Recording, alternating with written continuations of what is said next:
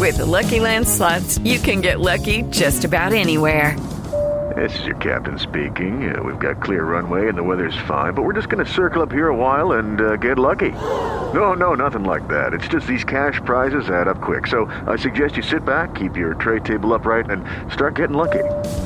Play for free at LuckyLandSlots.com. Are you feeling lucky? No purchase necessary. Void where prohibited by law. 18 plus terms and conditions apply. See website for details.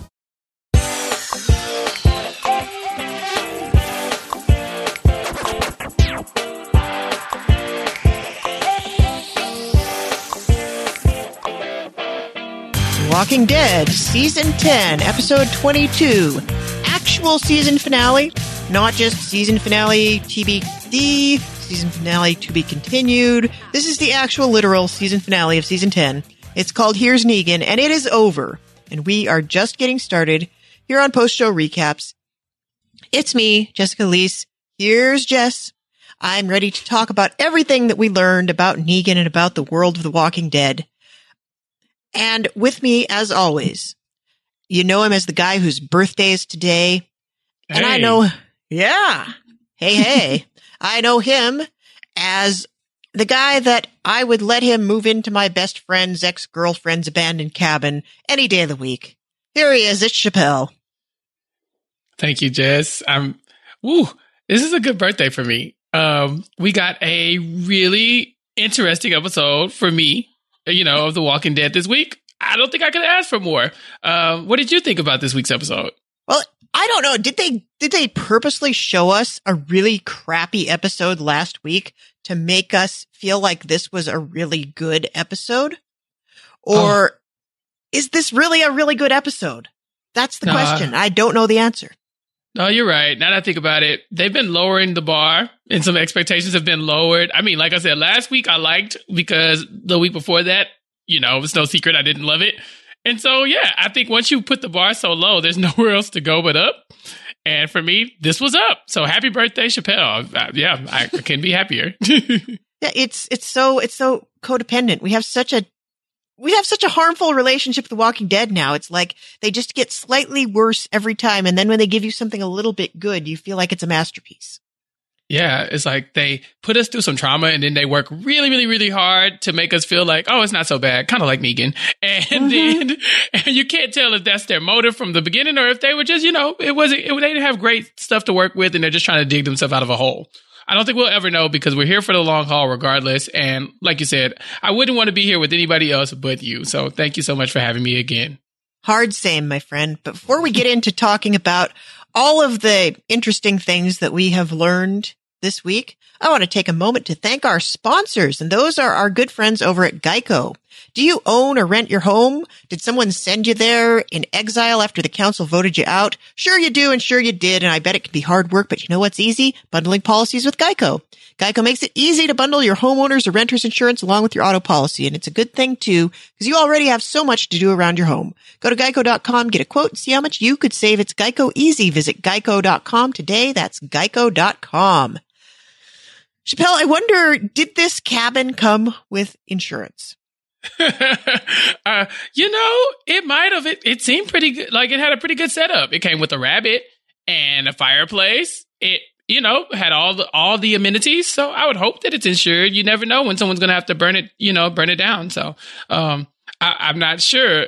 Carol did this on her own, right? Is that what we're supposed to believe? Because you did say the council might have voted you out, but it kind of feels like this was a Carol move.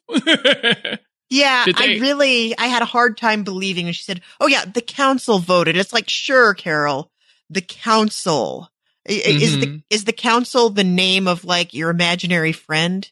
I mean, I know there's an actual council, but it really didn't feel like this was something, especially since, of course, the end of the episode, he moves right back in and nobody shows up and is like, no, bro, the council told you couldn't live here anymore.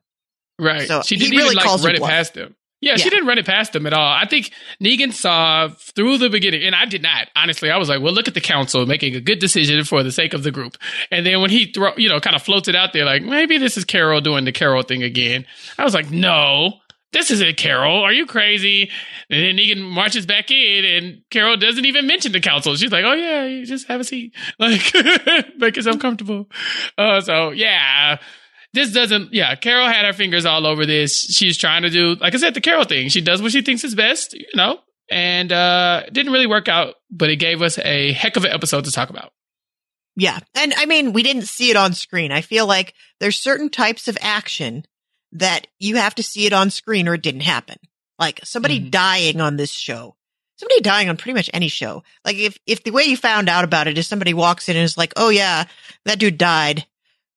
Do we know for sure? We didn't see him die. They could be under the dumpster. Walking Dead loves this. They love doing that to us. So I feel like council votes, maybe a little bit less exciting. Parliamentary procedure, not as much fun as beating someone's head in with a baseball bat, but it is something that it's important enough we would have seen them voting to get rid of him.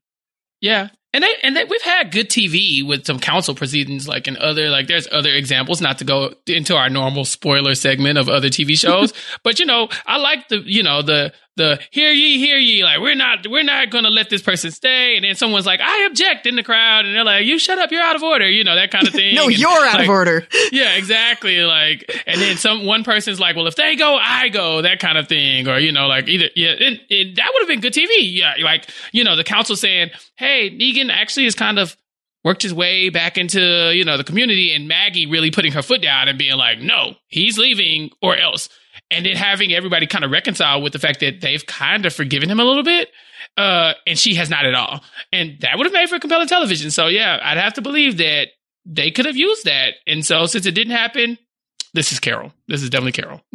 100%. It is kind of shocking to me, though. Like, you raise a very good point that in this time of COVID, when we have limited people and limited access to our usual amenities, it would make perfect sense to have a 12 Angry Men episode of The Walking Dead where all this, like, we'll put the bottle episode in the jury room and have them just sit there and talk it out. I am surprised we did not see this now that you bring it up. Yeah. Maybe it didn't cross their minds, or maybe they've been filming all this stuff. Like, they've never actually filmed all these characters in the same room. Like they've been filming them all separately wherever they are. And we see a lot of that in this episode for sure. Yes. But maybe that's what it is. Maybe if they could have gotten like the 6 angry council people in the room where they are like debating whether or not, and I'm sure, again, this could be Maggie just standing in front of them saying, what are you guys doing? Why is he here? And then them having to kind of recant stuff that happened, or recap stuff that already happened. It's a good time to show some flashbacks. You could definitely show us like the things that he's been doing to redeem himself. And then we can get a lot more flashbacks of, the things he did to, that weren't so great. And that probably would have been a better episode than the princess episode, maybe. So maybe it just they didn't have, everybody in the same spot like they would have needed, but I think it would have been good TV. Yeah. I mean, there's also the fact that none of that actually happened. And the council has not talked about Negan. Like, he is the furthest thing from his mind. He is not living rent free in anybody's head but Maggie's. It's not a question that goes up before the council at this point. So we can't have that episode because it didn't happen, because it was all Carol. Yeah. And we come back around to, yep, it was Carol all along. So we get Negan moves into Daryl's ex-girlfriend's cottage, which is interesting. I guess they have the set. They might as well reuse it. And Leah, who knows where Leah is? She's probably not coming back till sweeps. So yeah, it looked like they've kept it up. It's pretty nice. He's got a quilt and a rabbit, and he had a whole set of drinking glasses, and now he doesn't have any because he threw them across the room. Yeah, that also could be a mark of how much Carol has actually forgiven Negan. Like, she wanted him out of there for his own safety is what she ends up telling him. And she took the time to fix up this cabin. Like, we know Daryl's not there anymore. We know Leah's not there. For all we know, Carol's the only person who even goes there. And she's just been kind of hooking it up because she wants her friend to, not be miserable. Because you could have exiled him and just exiled him. Goodbye, Negan. Leave.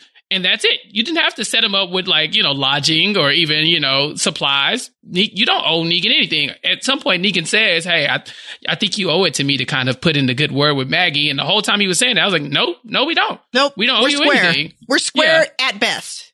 at best, because there's an argument to be made that we would not have been in a situation where you needed to save us if you had not done the thing that you did. And so, this is a lot for somebody who should basically be, almost like an enemy of yours, Carol, at this point. Like I said, if nothing else, square, but probably less than that. And so I'd have to imagine that this is also Carol's doing this. She just hooked it up because she's just not that mad about it anymore. I really want to, in my head, I'm like writing the fan fiction of like, Daryl left that note under the floorboards that's like, I belong with you here in this cabin. And what happens if Leah comes back to her cabin and she's like, oh, who's this dude living here? Who's this strange dude that talks to his past self? And he's kind of creepy. And this is my house, so you should probably leave now. This is, I want to see that. Like, I want to see, I don't need to see Leah again ever, but I want to see Leah come back and find Negan living in her house. That's going to be really hilarious. That would be funny and also probably horrible for Daryl. Jeffrey Dean Morgan is a striking individual. And if you walk into your cabin and he's like laying on the bearskin rug in front of the fireplace, drinking, Leah might get comfortable. I'm just going to say that. And so that can go into, our fan fiction as well. The love triangle that forms when, Leah is torn between her new friendship with, Negan and, and with her old one with, Daryl. But then also we still have Dog in the middle as well, trying to pick sides. This could be a very, very messy soap opera if we really dive into it. Yeah. And Dog is like, well, Daryl has been my best friend for all these years, but Negan has a dead rabbit and that smells really good. Right. And where's Carol? Dog loves Carol. He ditched Daryl for Carol. So give me all the mess. I want it all. This is like, I don't know. This is like Dallas, but in the woods with zombies. Basically. I might have read a review or two that said that The Walking Dead is basically, Dallas in the wood with zombies. I probably wrote it. if this is not where we're going, I want that to be one of the spinoffs.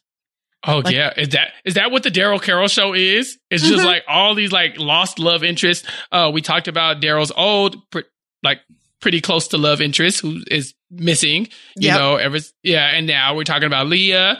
We know that Negan is a ladies' man that we find out in this episode as well. Yeah, give me the Daryl Carol spinoff and just make it a soap opera. Make it as messy and like obnoxiously like insane as Passions or something. And I'd still watch it and I'd podcast about it every week with you if you wanted me to. I'm here for that. I said I had capped my Walking Dead spinoff involvement at 3. Like, I'm going to do this. I'm going to do Fear. I'm going to do World Beyond.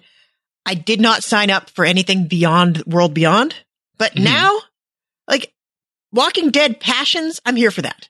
It's got an asterisk. It doesn't count. It's not it doesn't count as a spinoff. This is a passion project, if you will. Indeed. So, no, I would like some of that, but we don't get any of that in this episode. Unfortunately, we just get, I thought this was going to be Negan's princess episode, where he's just kind of talking to himself the whole time. And we don't know if he's talking to himself, if he's having a breakdown or what. And we got a lot of flashbacks. Way too many flashbacks. I have comments and thoughts about that. but it was cool to see him in this cabin. I just was very surprised to see, like you said, the upkeep on it because it looked nice.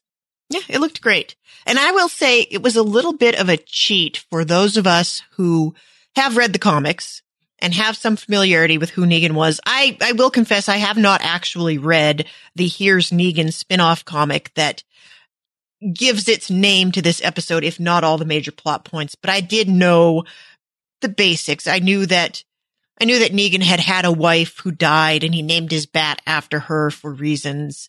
But I think we get some insight into Negan. Not that I really need any insight into Negan. I feel like we know who Negan is, but we get some insight into, I think bigger than Negan, we get insight into what those early days post-zombie apocalypse were like. And we didn't get a lot of that up to this point, at least not on Walking Dead Prime. And I think the world that it creates for us and the world that he is in and the challenges of that world and the people that are in it are really, really interesting in a way that I think 12 years out, we're basically like Little House on the Prairie.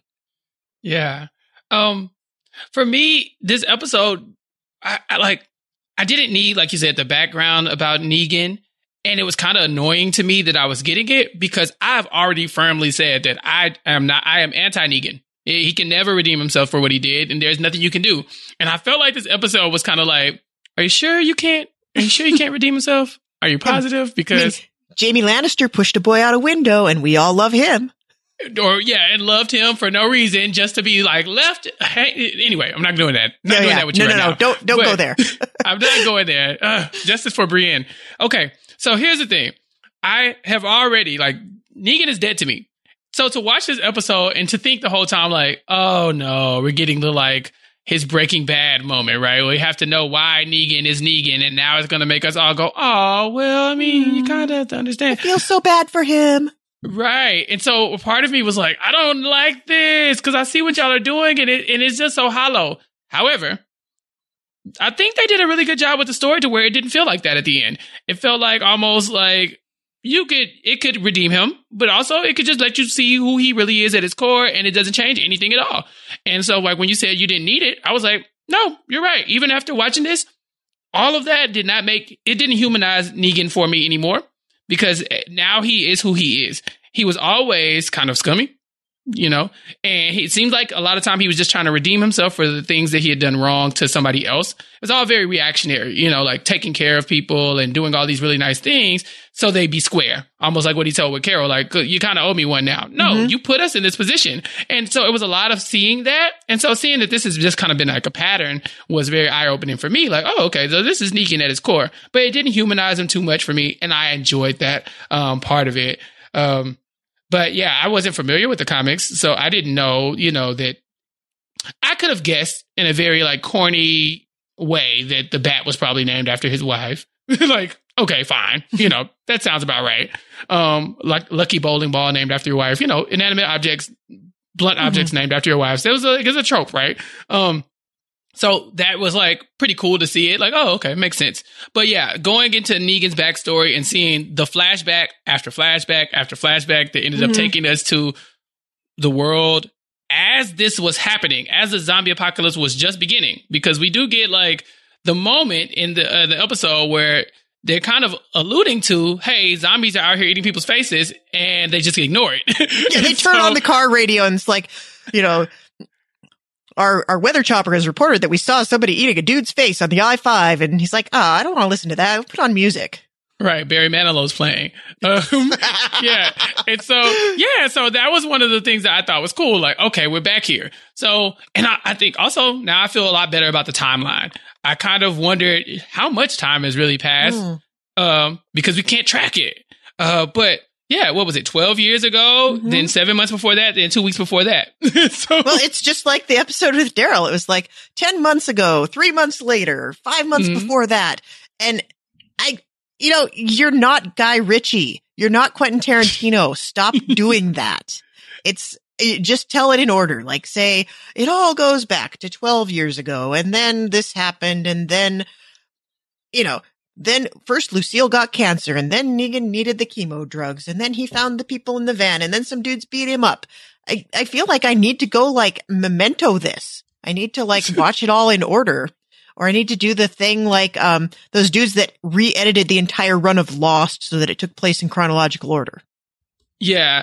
And I enjoy that kind of thing. Like, I enjoy when people go and fix the timeline for me. So I'll know, okay, this is I need to watch. When I was watching Grey's Anatomy and Private Practice, it was really hard to keep up with both of those things. They're in the same universe, but, they start at different times. Same thing with the Arrowverse, the Arrow and the Flash, and all of these, like, all of those DC TV shows on the CW were just playing with my mind for a while. I was like, somebody please go in and make sure I'm on the right episode. And so, yeah, if someone were to do that with the Walking Dead writers and just tell them, like, hey, it's okay for a storyline to be linear. It's okay for you to start at the beginning, tell the story, and go all the way through to the end, and it'll be okay. I saw there's an episode of Rick and Morty where I think it's called, like, Look Who's Purging Now, where I've seen this one. Yeah, it's the purge, and in the middle of this purge, this guy is trying to get his screenplay read. Like, I've been working on the screenplay. Morty, I need you to read the screenplay. And Morty finally, like, starts the screenplay, and it starts off with, like, it all started 12 years ago, and he's like, You don't have to go into like, he's like, starts the screenplay and then like halfway through the first page, boom, flashback. It's like, no, stories can be told from beginning to end and it'll be okay. Mm-hmm. I just want the Walking Dead writers to watch that episode of Rick and Morty. Yeah. Because he feels strongly about it and so do I. It's screenwriting 101. Like, why do you need to go that far back? Why don't you start in the middle of the action and then trust that your audience will understand? And if your audience needs that much backstory, then start there. Mm-hmm. I feel like I think a flashback can be a really powerful narrative device if you have a good reason to deploy it. And you only really get to do one of those. You don't get to have a flashback and then explain something in another flashback and flashback to something before that. You know, you're not a Golden Girls clip show. You tell your story in order and make sure that your beats count and find ways to explain the things you're not showing. And if you have to show something, show it in order. That's how I feel anyway. And granted, I am not a screenwriter. I have never written anything longer than an article about television. So, you know, maybe what the hell do I know? What do we know? You know, Again, we're just here to complain and to talk about this show. We're invested. My job is to complain. So here I am. I'm doing my job. Do yours, screenwriters. Right. But and you know what? Honestly, this isn't a huge complaint. I'm just saying it just seems like a lot of work to go back and then to go back and then to go back. You could just make this easy for all of us and start at the beginning. Just work your way through. So still a good episode for me though. Yeah, it was, I think it's the best of the bunch by a country mile. I thought it was a really great character study. It gave us information we might have been curious about. And it told an interesting story that revealed something else about the universe. And I think this is my favorite part about it because, you know, they did some of this on Fear, but they jumped too far ahead too fast on Fear even. Because I remember that first episode of Fear where they are like, it is day one of the zombie apocalypse and you are meant to believe that Nick Clark is witnessing zombie number one. And then it just kind of cascades out from there. That was really interesting stuff. And it revealed some things like, you know, the guy that comes home and his wife is a zombie in the house and they're telling him, don't go in the house. Your wife's in there. And he's like, yeah, but my wife's in there. She's sick. She might need help. And then he gets eaten. And it's an interesting spin on like, it's not just faceless monsters. It's like people you know. And they bring up some things in this episode about it's not just that you're Rick Grimes waking up and everybody around you is dead and you find like the 5 people that aren't. This is like there were 500 people that aren't dead at this point. And eventually it gets whittled down to the 5, but there's more people competing for more resources with more desperation. And it's not up to the surviving and creating society part. It's how are the 500 people competing for this limited amount of resources? And they make a point, like, you know, they're always going through people's houses and picking up cans of food in this show. And this episode points out that, you know, when there were still 500 people alive in this area, they ate all the canned food and that's why it's so hard. I liked that. And that there are still people trying to help at this point too, which there are very few people trying to help by the time you get to the Rick Grimes day 63 or whatever. Mm-hmm. I really loved that. Yeah. Yeah. And it only took 63 days for people to just be like, no, we're not helping people anymore. Yeah. Shut it down. Shut down the clinic. I gave out all my chemo drugs. I'm done. Yeah. Yeah, I noticed at one point in the episode, I don't remember which flashback, but we do meet Daryl's wife. I'm sorry, not Daryl. Negan's wife, Lucille. Lucille the first. Lucille the first of her name. Can we call the bat Lucille 2? Yeah, Lucille 2. I got Lucille Jr. I like that. Yeah, so we get Lucille the first, and at one point she says, "You won't let me watch James Bond, so I want you to read books to me." And I'm thinking, there's TV here? We have TV? What year is this? What day is this? When does TV end? Do we have a definitive time? Because, you know, me, TV watcher, that's very important to me in a zombie apocalypse. I need to know when the day TV ended and I had to turn to, you know, literature and other stuff like that. Well, I assume she's watching a DVD. Like John Dory watched movies. Yeah. He had the video store that was like down the road from his cabin and he would go and like rent a movie every week, even though there was nobody there. He's like, oh, I'll rent the next one. It was like Will Smith in I Am Legend going into Two Boots movies and getting the next movie out of the list. I mean, you could watch his DVDs. There's still DVDs in the zombie apocalypse. You imagine it was that comfortable where you could run your generator to watch DVDs. You know? Like, well, they watched DVDs in Alexandria. You know they did. Oh, yeah, like, for sure. The first iteration where there's still like the one dude is still listening to like industrial music while he runs. Mm-hmm. Yeah, those people have DVDs. Those people are still watching. Those people are still watching James Bond. Yeah. You imagine now, looking back at your life and you're thinking, we really wasted that gas on James Bond. It's incredible. Yeah. It wasn't even Skyfall. It was like Moonraker. I wasted that gas on Moonraker. It could have been Skyfall. Could have been Skyfall. Yeah. That's not wasted gas, you know? No, I agree with you on that one. What's your favorite Bond, Chappelle? Oh yeah. Look, I was a Pierce Brosnan guy.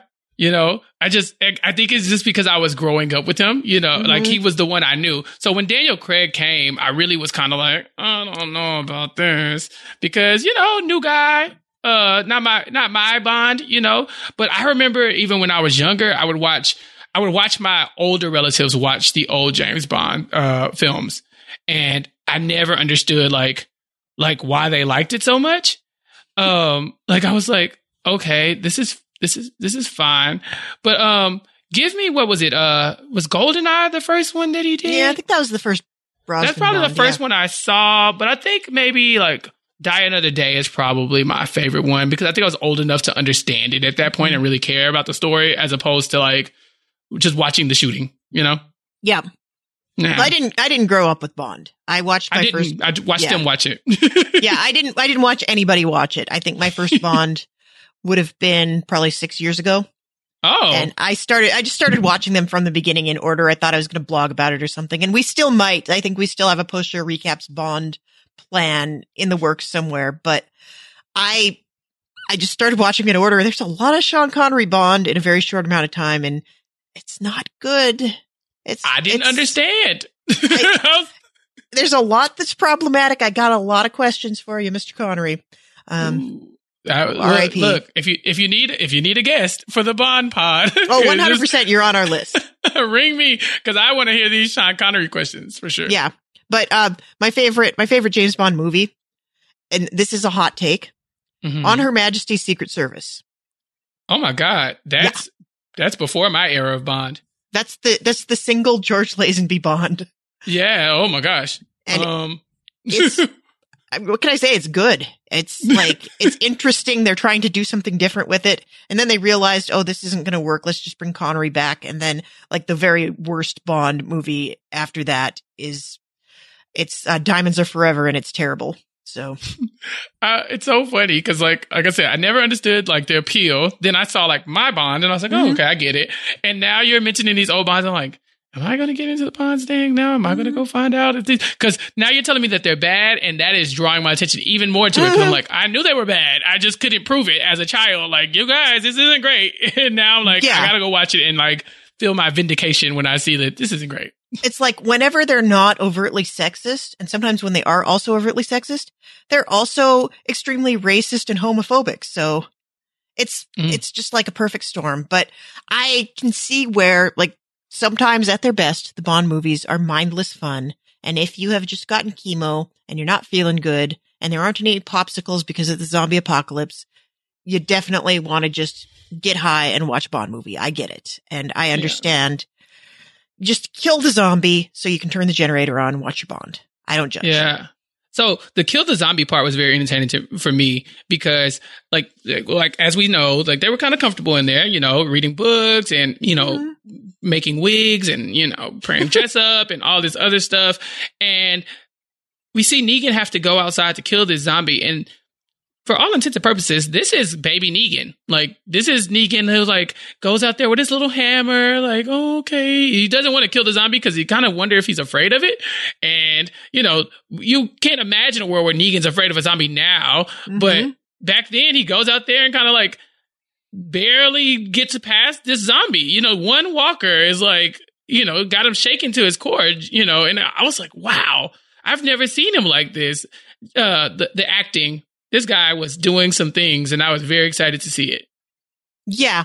It was a different side of Negan. I don't know if I fully buy it though. I feel like this is inconsistent with what we know about Negan, especially what he tells us about him later on in the episode. He says that he got fired from his gym teacher job because he beat a dude within an inch of his life. And it's like, oh, you can beat a dude within an inch of his life, but you can't kill a zombie.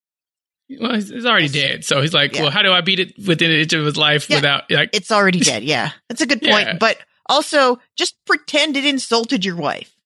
Right. Like it's see red. Can't you harness that power? Yeah, come on, Ferdinand, get to it.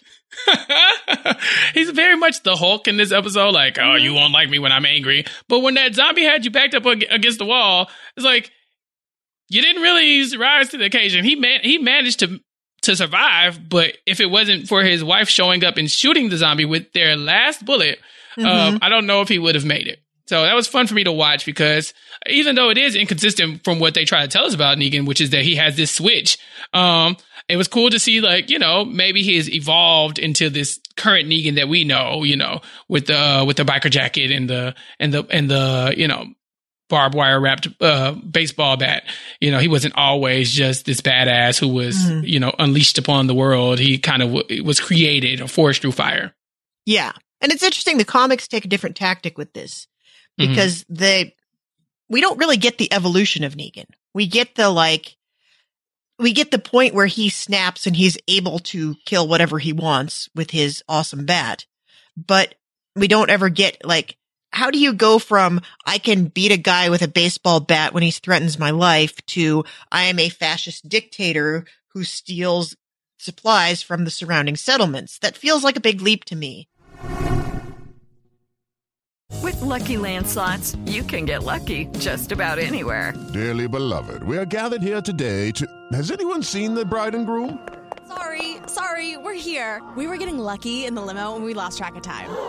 No, Lucky Land Casino, with cash prizes that add up quicker than a guest registry.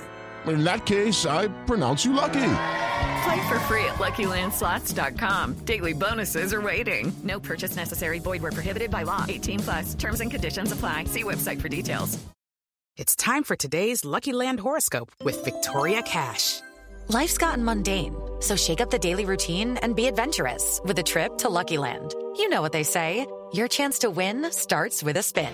So go to LuckyLandSlots.com to play over 100 social casino-style games for free for your chance to redeem some serious prizes. Get lucky today at LuckyLandSlots.com. Available to players in the U.S., excluding Washington and Michigan. No purchase necessary. VGW Group. Void where prohibited by law. 18+. Terms and conditions apply. The comics actually spend a little more time on this, but it's more like, and it's a theme that we're getting a lot in this season fragment. I think we're going this direction.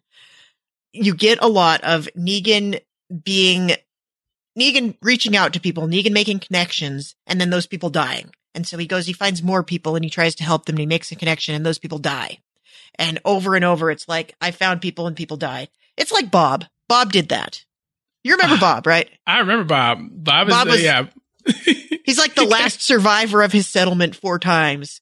And that was like what shaped Bob. And you can go the Bob route or you can go the Negan route. And it's a harder story to tell, especially in the time of COVID. So I get why we didn't get that, but it still seems like the guy we left off with is a very different guy from the guy that we first met all those years ago.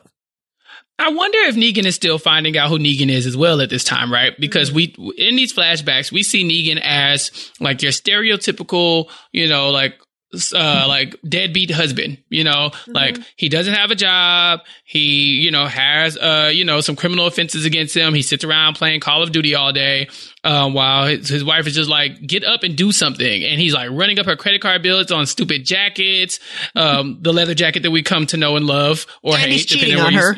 And he's cheating on her. So give me all the deadbeat marks, right, for Negan. And then as he's talking to himself later on and, you know, in present time when he's sitting in Carol's cabin that she made for him, he says, I have a cult-like personality with no cult. And back then he really didn't have a cult either. And so I'm wondering if he's becoming that person as we see him. And so is this some kind of indictment on toxic masculinity?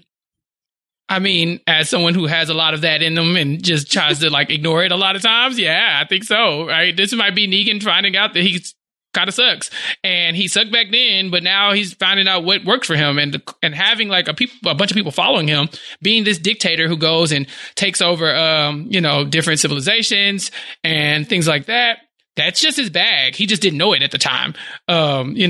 He had to kind of harness his own power first and then realize, no, I like being in charge of everybody else. He was a gym teacher, and I won't say all gym teachers have this kind of complex to them, but yeah, sorry, Jordan Kalish, we don't mean you. I do. No, I'm kidding. I'm kidding, Jordan Kalish. But yeah, he got a coaching personality. We'll say that. And so maybe that's what he's learning about himself the more with every follower that he gained, is that, no, I'm really good at this. Because up until then, it looked like he was still trying to find what his thing was going to be. Once he couldn't be a gym teacher anymore, he didn't know what he was going to be next. Yeah, he's got to find his purpose. Yeah.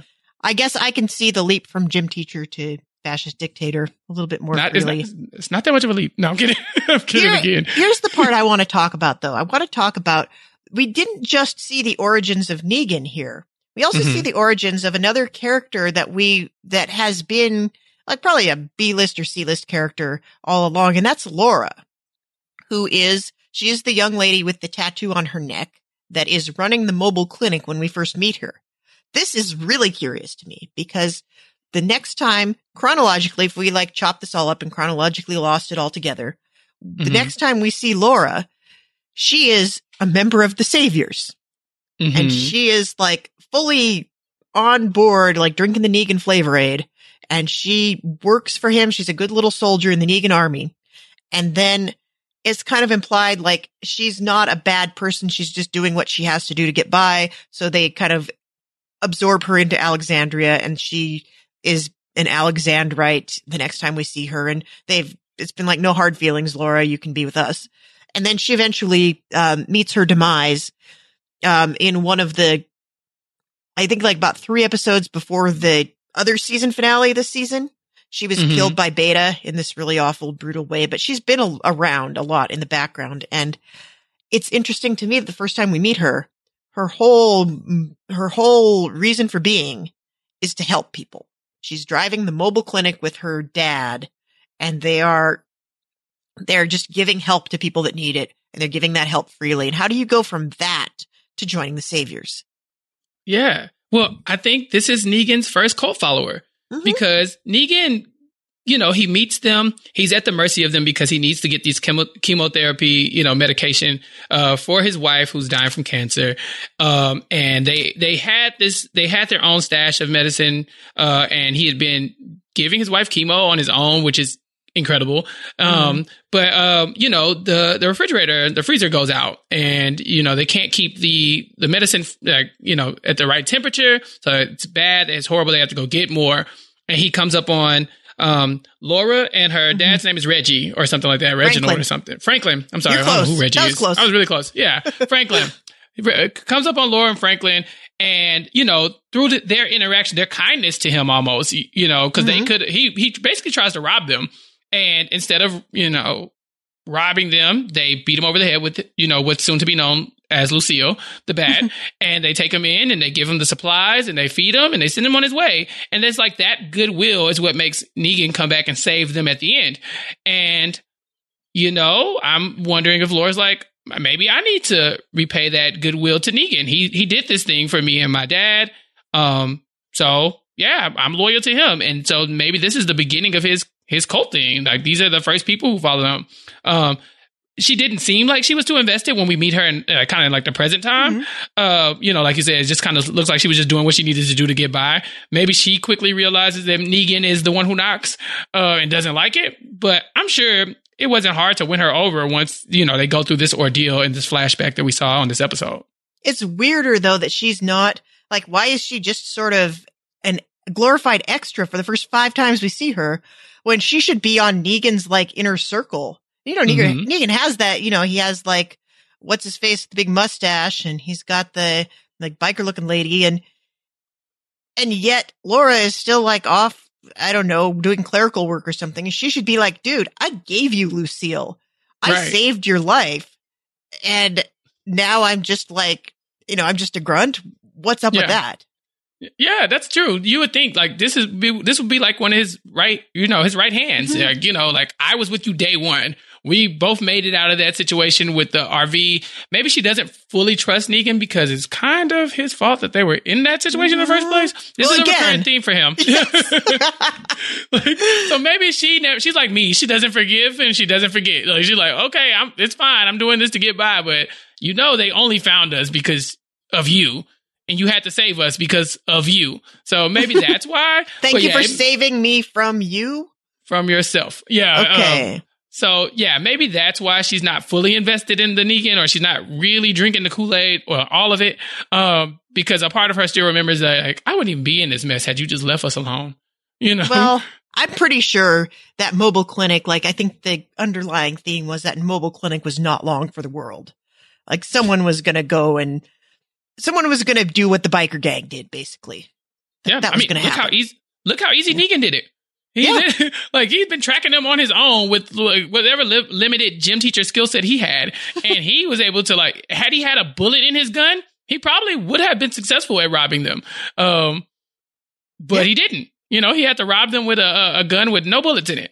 And so, he wasn't successful that time, but somebody with just a small amount of ammunition or a little bit more experience would have been successful eventually. You're right. It just happened to be Negan to be the one to sell him out in this timeline. Yeah. And I wonder, like, maybe this is why he calls the group the Saviors, because like maybe he did like hit the road with them for a while trying to save people. And they're like, oh, well, we can't really do that. So let's just turn to some far right politics and continue to call ourselves the Saviors because it's a good brand. They're terminusing. They're like, hey, come in here. We'll save you. Oh, by the way, you got to go rob other people. And if you don't, we'll beat you over the head with a bat. Right. They're only the Saviors until they run out of things to save people with. So once they start running out of, medication and equipment and tools, we have to now collect those things so that we can save the people who we want to save. Yeah. And it probably started off as like a Robin Hood situation where we'll take from these people because they're bad and we'll use it. But then who's to decide who's bad? It looks like Negan is the person who gets to make that decision. And, here we are. Yeah. Unrelated, can I just say that I always thought it was really annoying that he calls his bat Lucille and it's not a shout out to BB King. I always thought it was going to be a shout out to BB King when I heard about Negan. Like people were like Negan and Lucille. I was like, oh, okay, cool. And now I'm like, they're not gonna touch it. BB King doesn't even exist in this universe. I guess they're all just listening to Beta all the time. No, I'll listen to, what's his name? They're listening to You Are So Beautiful. Joe Cocker. Yeah. Yeah, Joe Cocker. Yeah. I was like, really? This is what we're listening to? Okay. That's fine. I don't know. Every CD bar I've been in, you put Joe Cocker on, they don't care. I mean, Negan seemed pretty upset that he was at a CD bar and they didn't care. But for me, that song in particular, it's kind of a drag. I mean, it's a nice love song, but it's kind of slow. And he starts crying at the end of it. Like, right. You've heard the end of it, he's like, to me. Every time I hear it, I think of Alfalfa from the Little Rascals. Wasn't he singing that to Darla or something? Like, you are so beautiful. So when Negan breaks into that song, I'm like, this isn't landing like I want it to land. That just gets mixed up in my head with Eddie Murphy's Alfalfa. I feel like everything I know about Alfalfa is actually Eddie Murphy. Nope. Don't do that. Nope. It's a problem. Yeah. Yeah, no, you're right. I don't think it's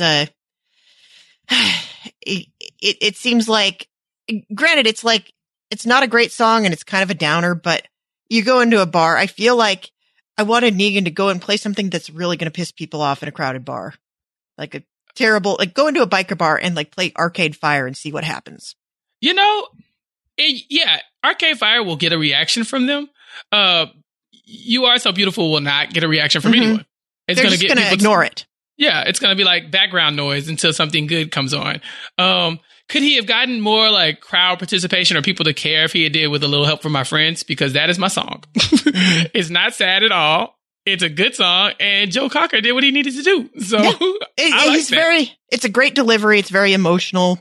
Like, it's going to Hollywood. Yeah, makes you think back to the Wonder Years, if you will. The good old days. Yeah. Yeah, well, that's the other problem. Like, they don't have TV in this universe because Joe Cocker and in general is inextricably linked to the Wonder Years. Always and forever. And they decided to go with this song. I just don't understand. But whatever, Negan, go off. If that's why you want to commit manslaughter, then okay. Yeah, I mean, granted, he does later on get by with a little help from his friends. If you say his friends are a bat and a lady with a neck tattoo. That's a good one. No, you're right. It means a lot.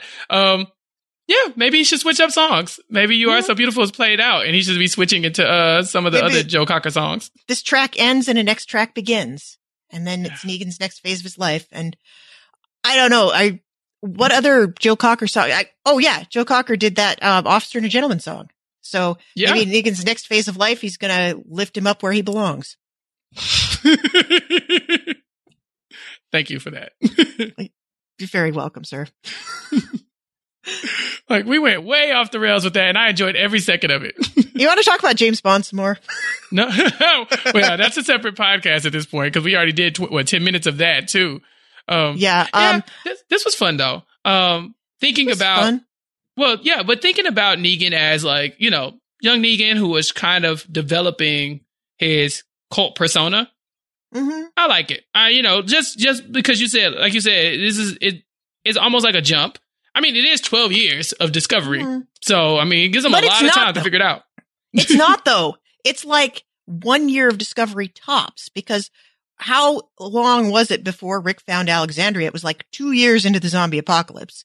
Yeah. They were allegedly, and again, this is where time just starts to stretch out in weird, like Inception-y ways, but allegedly they were only there for a couple of months before Negan shows up at Alexandria. And then the Savior War lasted like 1 month after that. So, Negan had a year to craft his Savior persona at most. And when you think about it, it's really impressive what he managed to build in that short amount of time. Yeah, because he wasn't seemingly impressive in any other way before that, right? Like we saw, he couldn't keep his job because he was beating up random people at bars. He couldn't get a job. He could not stop cheating on his wife. He could not, stop tinkering with buying things for his motorcycle, like leather jackets. Like, he wasn't really an effective, member of society back then in any positive way. And so for him to be able to pull this off is like, huh. Well, are those the personality traits you need to be a good cult leader? Just kind of, not great at being a great guy. So maybe he's predisposed to that kind of energy. I think what you need is an authoritative air and like just a little bit of a side of questionable morals. I think that's the lesson we're taking from this. Like, in order to build your empire, you got to have a good message. You got to have the bravado, and then you got to be able to do a little bit of the wrong thing.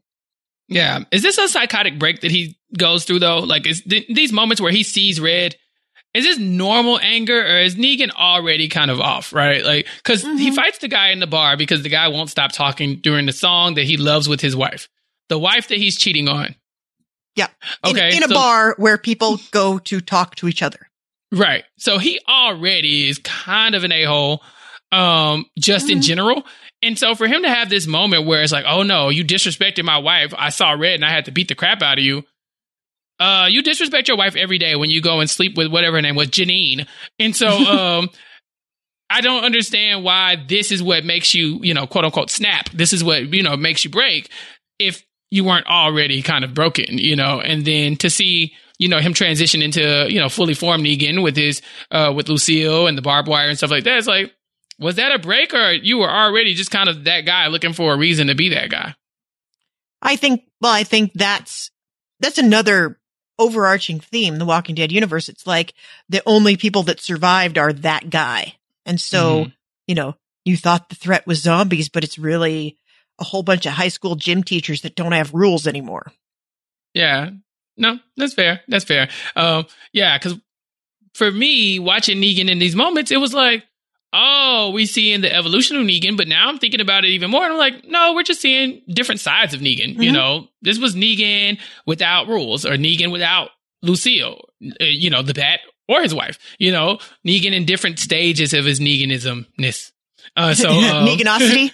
Yeah, his Neganosity. And so, yeah, that's interesting for me as well. So the flashbacks, although I did complain about them, I'm happy that they did give us some of that. I just, again, wish it was in order and I wouldn't have to kind of pick and choose when to start talking about certain things. Yeah. And you know what? Anybody that's complaining about this podcast being jumbled and disconnected and out of order, well, maybe if this show would tell its stories in order, we would have a little bit more to cling to. It's true. It is true. Yeah. It is an indisputable fact. So we got a lot of feedback from people this week. We had a lot of people writing in and saying that they thought this was a really fantastic episode. And then we got a couple of people that, like, I had people tweeting at me and saying they thought it was the best episode, like it was top tier Walking Dead. And that kind of blows my mind because, again, I think our bar has shifted a little bit as far as good Walking Dead. And then we got our usual contributor. Every week I want to thank Andrew Yu for writing into us because he has some really great insights. But he has a very good point. He says, well, that was mostly depressing in a very unentertaining way. I watched this show for mindless entertainment, not to watch someone die from cancer. There's enough of that BS in real life. The other parts were pretty good, and the Joe Cocker was ridiculous in a fun way. I think we mostly agree with you, Andrew Yu, although this is a show, like, the word dead is right in the title. People are dying on this show every week. Lately, I would argue not enough of the main cast does die because we don't get enough exciting plot developments that revolve around interesting deaths. And granted, I think I don't know if this is the show I go to for per se mindless entertainment. Yeah, it depends on the episode. So there's some episodes where you're like, that was fun, you know. I'm glad I watched that. Yeah, but this one took a little bit more, to kind of like dissect if you really wanted to get into the meat and potatoes of it all. However, I kind of agree. Seeing Jeffrey Dean Morgan in this position where he's taking care of his wife as she's dying for cancer, it was sad, but also it gave me Grey's Anatomy flashbacks, and you know how I feel about my Greys. I know you love your Grey's Anatomy. I love my Greys, but watching Denny Duquette take care of a lady dying for cancer was a lot for me, okay? I was like, this is not okay. This is not how this story goes. And also, stop having these, like, montages of them being happy with this sad-ass song in the background because they're going to die. At least one of these people is not making it out, and it's probably the woman on chemo. And so, I agree with you. That was depressing because it was like a countdown into this woman's demise. And kind of like, what is that, Tyrone's death? Where it's like, it's happening. And you got to watch it. And this was what that was. It was kind of like, okay, how long can he keep her alive and how is she going to go? But we know she's going to go.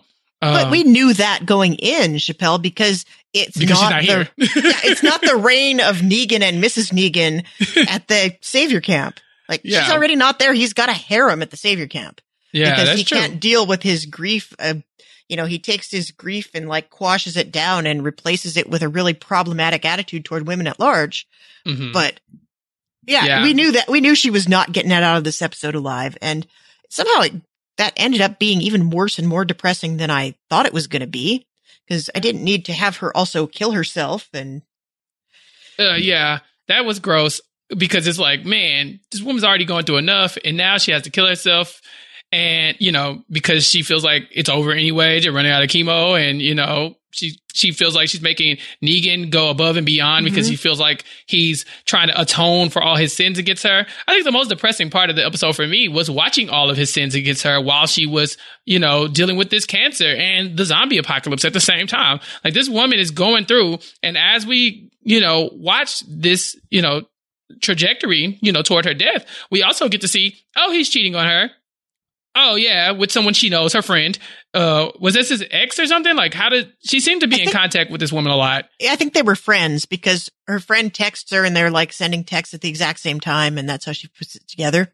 Yeah, I think their friend even says like, girl, leave him. He ain't, he's just sitting around playing video games. Like, you should leave him alone. Like, those be the friends. He could certainly be single again. You could do that to him. Yeah, please do that. Make him single so he can come live on my couch and play video games at my house because he's already doing that. He has some guilt and he has to leave every now and then. Spend my money on leather jackets. Yeah. Sure. Yeah. I mean, even when he goes to find the chemotherapy medicine and he doesn't come right back, a part of her thinks, you left me like this. Like, you legit did the Negan thing and just kind of left me for dead. And that's incredible. because she doesn't know if she can trust him. She thinks he's only doing this stuff because he feels guilty because he's been cheating on her. Mm-hmm. Like, that's insane. Not the thought process. The thought process makes a lot of sense. But the fact that we had to watch it while she was dying, it was kind of a lot. As far as like depression goes, it's the sad part. Like, the death is one thing that you have to expect in The Walking Dead. Trauma leading toward the death is kind of like, that's not great. Yeah, you don't need to watch the whole like downward spiral for sure. My question is though, there's kind of two ways you can read this death. And I think you hit on the first way, that she feels like their relationship is still could be very transactional and that he's doing all this because he feels bad and she doesn't want him to leave her like that. Like she leaves the note. I think the note says, "Please don't leave me like this." Does she think he's not coming back?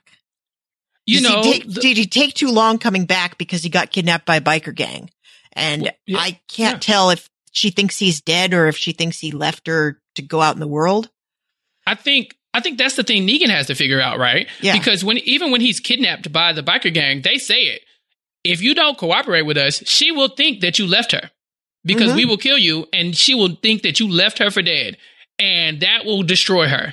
And, so when he comes back and sees that note and sees that she has, ended her life, a part of her probably thinks, wow, she did think I left her, and she'll never know how much I loved her because I've never treated her like I did, and to the point where she could even believe it when I was doing it. So that's dark, to like you be going through all of this to save this woman, for whatever your reason is. But if it really did come from his heart and that he's in love with her like he says he is, he's doing all of this to save her, only to come back and have to live with the idea that she probably died thinking that you left her for dead and that you actually didn't love her and that you just finally got tired of taking care of her. And that sucks. Yeah. And there's also, I feel like the other read on this is that she feels like she's dragging him down. And that's not a way to feel like someone is staying with you. And I think it makes it pretty clear that she thinks that he left her. But there's also like, maybe she doesn't even want to be with him like this, where he's sticking around this cabin just because he feels guilty and because he has to be there with her. And just the fact that she exists, it doesn't matter all the rest of it. He's stuck there with her and he can't go out and survive any way other than to be in this place in the middle of nowhere where there's no supplies and there's zombies everywhere. So yeah, there's a lot of that going on probably as well. Maybe both these things are true at the same time, because even Negan had no clue that she knew that he was cheating on her. But she revealed that to him to say, you don't have to act like this anymore. Yeah. And you wonder if it's just kind of like, or also, you can go live your life. My days here are numbered, and there's nothing we can do about it. That's the obvious read on it, is that the you can go live your life aspect. And I think that a less talented writing team would have just gone with that. And I think they put so many layers on this. It's really fascinating, and it makes the whole thing worthwhile. The whole depressing downward spiral of death and disease and people getting beat up for chemo drugs. It almost makes the whole thing worthwhile to have this very multi-layered thing. I mean, if you're going to have to watch somebody kill themselves and come back as a zombie, there are worse ways to do it. Yeah, that's why I think this episode is getting such rave reviews, in some places. It's because the writing has been good, I think, throughout the entire, C end of the season, the back end. I think the writing has been good. They've been very talented in what they've and creative in the ways that they've been able to use these actors and their wives. And only to come to an episode like this where they really, really stretch themselves as far as like layering the storyline and giving you things to speculate about and not making Negan such a cookie cutter character who broke bad, right? Like, this is very much his supervillain like origin story, but then you have to wonder, was he always a villain all along, right? Or, could things have been different? Is there anything he could have done different? And then, like, what is he driven by? Is he driven by grief or is he driven by guilt? Because those aren't always the same thing. He's sad that she's gone, but does he feel guilty like she wouldn't have killed herself had he got back earlier? Maybe he's the savior is because I want to be able to get these supplies to the people that I want them to have to, who I want to have these supplies before it's too late. Maybe that's his thing. Because I watched that happen to my wife, right? So it gives you so much to chew on that it does feel like a really good episode. I don't know. There's been so many episodes of The Walking Dead to this point that I don't know if I could say it's the best or in like a top 10 episode, but it was definitely probably the best episode of this season for sure. And for sure the back end and probably, you know, the stuff before it. Yeah, I'm comfortable saying it's the best episode of the whole season. I don't know if I put it up there with things like The Grove, for instance. Like that's the one that everybody's comes back to. Yeah. But it's for sure it's very well done. And you know, if as we were saying in previous weeks, this whole season fragment feels like the writers are just giving each other exercises to do. I think this is the team that gets the A for sure. Yeah. And like everybody in the workshop is like, whoa, my mind's blown. That was really great what you did with that character. I love the flow. Yeah. That's what they talk about in writing groups, like the flow. They don't really, they don't really understand what that means, but everybody pretends they understand what it means. It's like a vibe, you know, like I don't have to tell you what it is, but it's so much of a vibe. It's such a mood, you know, it's the flow, you know, it just flowed. Yeah. Jess, we didn't really talk about Negan's, wife, Lucille, and the actress that plays her. Mrs. Dean Morgan. Right. I didn't watch whatever, like, I guess, reveal this was. That maybe it's like a Talking Dead or maybe like an after show type of situation. But I didn't know this until I was on Twitter and I saw it. So do you have any insight into how they did this? Is this just like a COVID call? I think it was a COVID call for sure. I mean, she acts, obviously, and she did a great job with what she was given. But it is one of those things, what it reminded me of. You're going to like this. You know how after Kirk Cameron sort of went off the deep end and he would only do like biblically themed romantic comedies. And he would play opposite an actress that they hired. But then when it came time for the kiss at the end of the movie, they would switch out the actress and put his real wife in there because he didn't feel like he could even kiss somebody while he was acting. Oh. You didn't know about this? Like, no, I didn't know that. Is that what they pulled off with in Saving Christmas? Is that what that was? It's like a whole subgenre of people that watch Saving Christmas and they say that movie is way too sexy. And there's like a whole like evangelical subgenre of movies that Kirk Cameron is the only actor who is that far on that end of the spectrum that you would have heard of to appear in this movie. And there'll be romances and they will fall in love in a godly way. And then at the end, at their wedding, because you can't kiss before the wedding, he will kiss, but they will always like zoom way out. And then they will put his actual wife in the scene to kind of be the stunt kiss double. Oh, okay. Well, if you ever want to know how to win a Golden Raspberry Award for Worst Actor, look no further than Kirk Cameron in Saving Christmas. That's good to know. I didn't know that. Yeah, I mean, Saving Christmas is a little fringe for Kirk Cameron. He really, you know, he's more in his element in those movies where, like, you know, this big mean atheist comes in and tries to destroy, you know, with their intellect and their far left ideals, and their science. And he's like, no, the word of God will compel you. And now I'm going to go kiss this woman that's not my life, but really is my wife. Okay. Well, maybe that's why he got the worst actor, you know, award, because this was so out of his element. You know, Saving Christmas was just, it was too much of a stretch. Yeah. I think he was a bad actor at that because he was so uncomfortable with something that was, you know, it was a little bit too racy for him. But anyway, good to know. Yeah, this is all to say that if you are an actor and you are also married to an actor, you always have that option. And didn't they do that? There was a Netflix series or there was some streaming series called like Love in the Time of COVID. And it was all these real life actor pairs that would do these little mini bottle episode stories where they played characters like surviving COVID, but they were all real life couples. So they didn't have to deal with quarantine. Yeah, in fact, I'm going to look it up. I don't like that. I don't like when we get into we get so comfortable with like real world trauma to where we just like, it's fine. Let's use it for art or, you know, to entertain or to tell our story. Like for me, I kind of like to step away from COVID sometimes. So I like that we haven't had to do with a Walking Dead, you know, like oh, we're all wearing masks and staying 6 feet away from each other to where it's in the storyline, right? Like we know the actors are going through that, but I'm okay with it not being a storyline because guess what? It's in the other storylines left and right. Superstore, Grey's Anatomy. I mean, you look around and people have said, this is the world and we're going to live in it, you know, even on your TV screen. And I like a little bit more escapism when it comes to my trauma. I'd like to get away from that if I can. I would just like to watch movies and television in which this doesn't happen at all.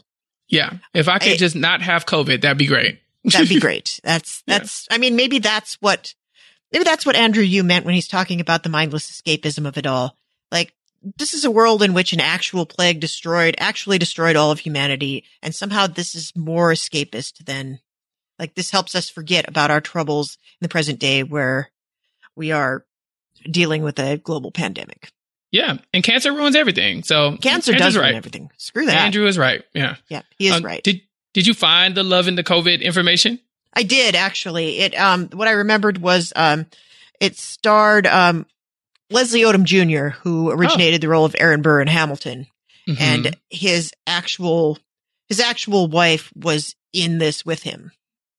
Okay. And, there were several episodes of different real life couples that were playing, stories about like couples who were tested by the challenges of quarantine. It was very, very early on in the pandemic, kind of like too soon. Yeah, I can imagine because like at this point in the pandemic, I don't want to watch that. Yeah. So yeah, I'm not ready. I get that. Yeah. And they probably filmed this when it was like, this will be over by the summer. This will be over by the fall. You know, like, don't worry. There's no way this will go into 2021. And here we are in 2021. And I'm like, did they really do that? Really? So, you know, I don't put any fault on them for it, but because, you know, who could have foreseen that this would be a global pandemic that could wipe out, you know, a lot of people? I don't know, maybe science, but whatever. At the time, a lot of people weren't taking it as seriously. And so maybe it felt like something that people could talk about because it would be topical and there would be something that we went through and got through and it would be over by the time it was released, or there'd be some foreseeable end. And here we are. Well, I think that kind of plays into what we saw in this episode. Yeah. Because you see them in the early days of the zombie apocalypse saying, well, I'll just give Lucille her chemo and then she'll get done with the chemo and she'll be fine. And about that point, they'll be reopening the hospitals again. It'll all be good. I think that's kind of the optimism there. Like, you know, we're running out, like the supply chain is disrupted right now. It might be okay. We might be able to find a way around this. Yeah. People who deal with, you know, like, going through chemotherapy or dealing with, you know, cancer or even dialysis, stuff like that, there's a level of optimism that you have to have. Because after the chemo is something that you just tell yourself, you know, like after the chemo. And you imagine telling yourself that during a zombie apocalypse because you have limited chemo, you know, and a dead person can walk in here any second now and you're living with a generator and it's still after the chemo. Yeah. So yeah, it's kind of, it's like this whirlwind of like darkness that we just dove into. And I don't know, I'm going to tiptoe right on back out of this one. Yeah. Well, let's end it on a more positive note because I wanted to give a shout out to Corey Powell who tweeted at me and said, I'm watching the Negan sode right now. And my husband says, I'm going to tell my kids this is the Notebook. I mean, that's fine. Not wrong. This could be the alternate ending to the Notebook. Yeah. So is it Ryan Gosling or Rachel McAdams who like bursts through the door in the leather jacket and burns the house down? Like, that's definitely Rachel McAdams energy. Exactly. I was like, come on. That's Rachel. I mean, it's Regina George. Yeah, of course. Regina George with a biker jacket and a bat covered in barbed wire is like every high school girl's like nightmare. We do not need that because she is an insane person. But yeah, this was cool. It was a cool episode. I like that when he finally broke bad, we had like the badass moment for him. He comes in, he like does the supervillain thing where he lays out his entire plan. Like, okay, here's the beginning and end. He explains to us the entire story in a linear way, which The Walking Dead was not able to. And then he says, and because of that, I have to kill you.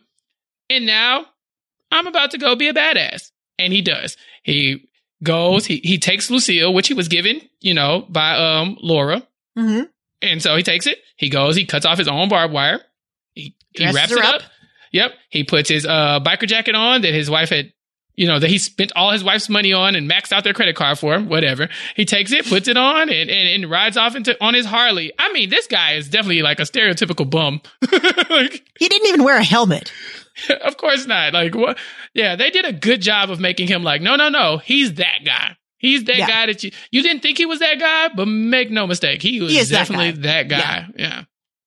Don't be that guy. I don't know. I still feel like I have a lot of questions about how he went from that guy to, that cult leader. But maybe they'll tell us someday. But we have a whole entire new season of Walking Dead, and they're saying it's the final season. It's really like 3 mini seasons wrapped up. Of course it is. Yeah. I'm hearing end of August for the next brand new Walking Dead flagship. But up until then, like, we're not going to be totally gone from your ears. Oh, no. Because they are leaving us here with Walking Dead Prime, and we are going straight into the Fear the Walking Dead season 6B premiere next week. We are allegedly going to be joined by podcast dad Josh Wigler, who's going to be back on the Walking Dead podcast with us. Very excited for that. If we remember to tell him. Yeah. If we remember to invite podcast dad Josh, he will come allegedly. Now, allegedly. Because I call shenanigans because Josh so happened to skip this season that is, not great. Not great. No. And you have to wonder if he knew this would be a good time to kind of like back on out a little bit. The Negan episode would have been a great time to jump back in, but no, give him Fear. He's caught up on Fear. And he'll be back with us. I'm confident. Like, I know he was afraid of this last season of The Walking Dead, but I think he'll be back with us for Fear, and we'll have a good time. It'll be like old times. Well, and then for those of you that are thinking, well, I don't want to watch Fear. I'm too good for Fear. I'm only Walking Dead OG. I'm just going to put it out there. Walking Dead OG has not been great. It's been like C+. Fear the Walking Dead this past season, Fear the Walking Dead has a lot more variance and quality. Like, it's great or it's terrible. Lately, it's been great. And Dalton Ross, I want to remind you all, tweeted this past week that he has seen some of this season fragment, and he says it's not just the best Fear has ever been, it is the best Walking Dead has ever been. And Dalton Ross is somebody that watches TV for a living, and he knows good TV and bad TV, and he is not afraid to tell you when something sucks. So, yeah, I don't know if Robert Kirkman is paying him off to say this, but I'm going to give him the benefit of the doubt. I'm going to say it's going to be good, and I want you guys to all stick with us and find out along with us. Let's uncover the joy together. Yeah. I think for the people, who rightfully are kind of skeptical of Fear, once Dalton Ross puts his stamp on it, we can now blame him if it's really bad. Oh, sure. And so if it's like the next episode comes out and it sucks, we're like, Dalton Ross, this is on you. So if nothing else, come with us on that ride, and then we can experience that together. So you can watch us really enjoy some well-produced television and revel in that with us. Or you can watch us slowly get angrier and angrier at Dalton Ross. I feel like that's win-win. Yeah. Oh, yeah. We just start to direct all our attention to Dalton Ross specifically, like he wrote the show. That's going to be gold. Entirely his fault. We don't blame the writers for anything, but I don't know. This has like, what if Madison Clark comes back? Like, this is real, like, this is real. Something big is going to happen. I feel it. I don't know if it's Madison coming back. It could be Travis rising up from the pile of zombies out of the helicopter. Oh my gosh. I'd scream. Literally. Yeah, I'd probably yell. What I do want to know, I'm interested to track this too, is that was Fear the Walking Dead also filmed during COVID as well. Yeah. And so we know what they did with this back end of The Walking Dead proper, and it wasn't great. It was a lot of bottle episodes, and somehow it wasn't great. What are they going to do differently to make Fear so much better, right? Dalton Ross is saying this is the best ever, and we know that it's limited in their resources. So I want to know what exactly they do. Are these more writing exercises that just go well? Everybody's getting an A+ and a gold star? Or are we pulling out all the stops here? I really want to know. I'm interested, and I'm glad you'll be having me for that ride as well. Of course. I wouldn't want it any other way, dude. Yes. I honestly, I think the story they're telling on Fear is smaller. I think it's easier to tell a small story, as we've discovered, but they can move the plot in a way that caters to small stories where I don't think Walking Dead proper was ready to do that on a dime. So I think that's what the difference is, and that's where we're going to see it going. But I'm excited. I feel like maybe I've built it up too much in my head now, but blame Dalton Ross. Yeah, I'm going to blame Dalton for this if it goes horribly wrong. And of course, if we remember to remind him, podcast dad Josh Wigler will be here next week to break it all down for us. And Chappelle, I want you to tell the listeners what else you're up to this week, because it's fascinating. I don't know the answer to your question. I think I'm doing the Reality TV Rewind as usual with that's the one. With the Rob Cesternino or Rob Has a Podcast. We are covering America's Next Top Model, season 6, episode 3, I believe. Is that the We Were All Rooting For You episode? It is not. It is not. No. We felt like that was too on the nose. No, we're going to talk about season 6, episode 3, which is, I believe it's a makeover episode. So that'll give us some good content. But, we're going to have guesting with us Haley Strong from the Bachelor and Bachelorette podcast on the reality TV wrap ups. And, Shannon Gus from, all of our Survivor coverage and the international coverage. I was going to ask you, can you talk to Shannon Gus about things top model, or does she not want to talk about it? But I'm very excited to hear she's going to be joining you for this. Yes. And so that's the thing. I think Shannon is willing to talk to us about things top model, but she is not willing to talk to us about her things top model. She's not willing to talk to you about Australia's Next Top Model, which I understand completely. Yeah, she has some personal experience with that, and we're not going to touch it unless she wants us to. And so until then, she will give us whatever top model insight she has as we, explore that show with Haley and Shannon and Rob. And I'm very excited to do that. I don't know if Rob has ever seen America's Next Top Model. And so I definitely want to get his insight into the show, because it's a wild ride. Every season is. Yeah. I was going to ask, are you very familiar with the series? I'm familiar with the high points. I know of the iconic moments for sure. Okay. I was not a regular watcher. Gotcha. It premiered at a time that I was working in an industry adjacent to modeling. And in fact, my job was to know who all the top models were. And it felt like just not enough escapism. Much like watching the zombie show sometimes doesn't feel like enough escapism from the COVID world. Watching a model show, well, I had to flip through Vogue and tell you which model was on which page. And that was my job. It felt like not enough. It was not enough distance. So. I get that. Yeah. You need work-life balance is important. It's very important. But yeah, I'm very excited to hear you guys talk about that. And what a great all-star panel you have assembled. And this Reality Rewind has been one of the greatest experiments of 2021 so far. I'm so glad you're doing it. I'm having a blast. Look, I will keep doing it as long as Rob will have me. And so I have to start working on who we're booking for next week, and I haven't decided yet. But you're still on my short list. So don't make no mistake. Yeah. But you got to be careful with that. I will do it as long as Rob will have me, because I said that in 2012, and here we are. Good point. It's a very good point. You got to watch that. You'll find yourself 41 years old talking about Walking Dead on a podcast. And you wonder how you got to this point, and it's because you said, I'll be on Rob's network as long as he'll have me.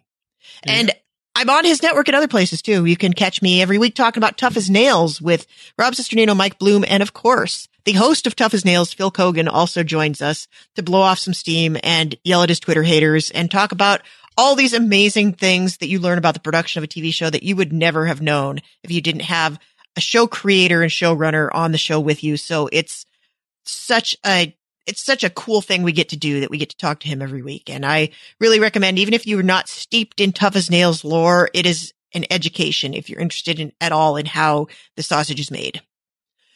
And that, I think, about wraps it up for us. Chappelle, tell us where you want to be found. You can find me on Twitter, as usual, tweeting away. Today, I haven't been tweeting much. I've just been telling everybody, thank you for all the birthday love and the wishes. And everybody's been so nice to me. I love that kind of stuff. I'm always like self-conscious when I say it's my birthday, because I'm like, I'm not a big partier when it comes to like celebrating me. I love celebrating other people, but I'm always kind of shocked when people want to celebrate me. So it's been a good time, but I'm on there tweeting at Chappelle's Show, CHAPPELLS _show. And you can follow me on Clubhouse as well. Rob will would no doubt have some reason to talk on Clubhouse very soon, and I'll probably pop in. But yeah, that's where I'm at most of the time. So come say hi or give me some feedback about The Walking Dead. Just, be kind. I try to be kind, so I expect that as well. But that's about it. I love your positivity, Chappelle, and I love that you celebrate other people, but you got to get used to people celebrating you, man, because you're a star, and I celebrate you for being on this podcast with me. I would like to thank everybody else who's here. I'm going to celebrate them as well, all the listeners. Thank you for tuning in. You can give us feedback, of course. Tweet at Chappelle, tweet at me, at Haymaker Hattie, tweet at Post Show Recaps. Tell us what you thought of the episode. If you're shy about tweeting, you can email us, twd@postshowrecaps.com. We will possibly read your feedback on the air. We're really happy for everybody that is in touch with us, especially our regulars. I don't think we quoted Podrick Racer this week, but we're really happy whenever we hear from Podrick Racer as well. So get in our inboxes, be one of our regulars. We definitely want to hear from you. And once again, Chappelle, happy birthday. Thank you for being here with me. Thank you for spending your birthday complaining about television. I wouldn't have it any other way. Thank you, Jess. All right. Right back at you, man. And thank you to all of our listeners. We'll see you next week.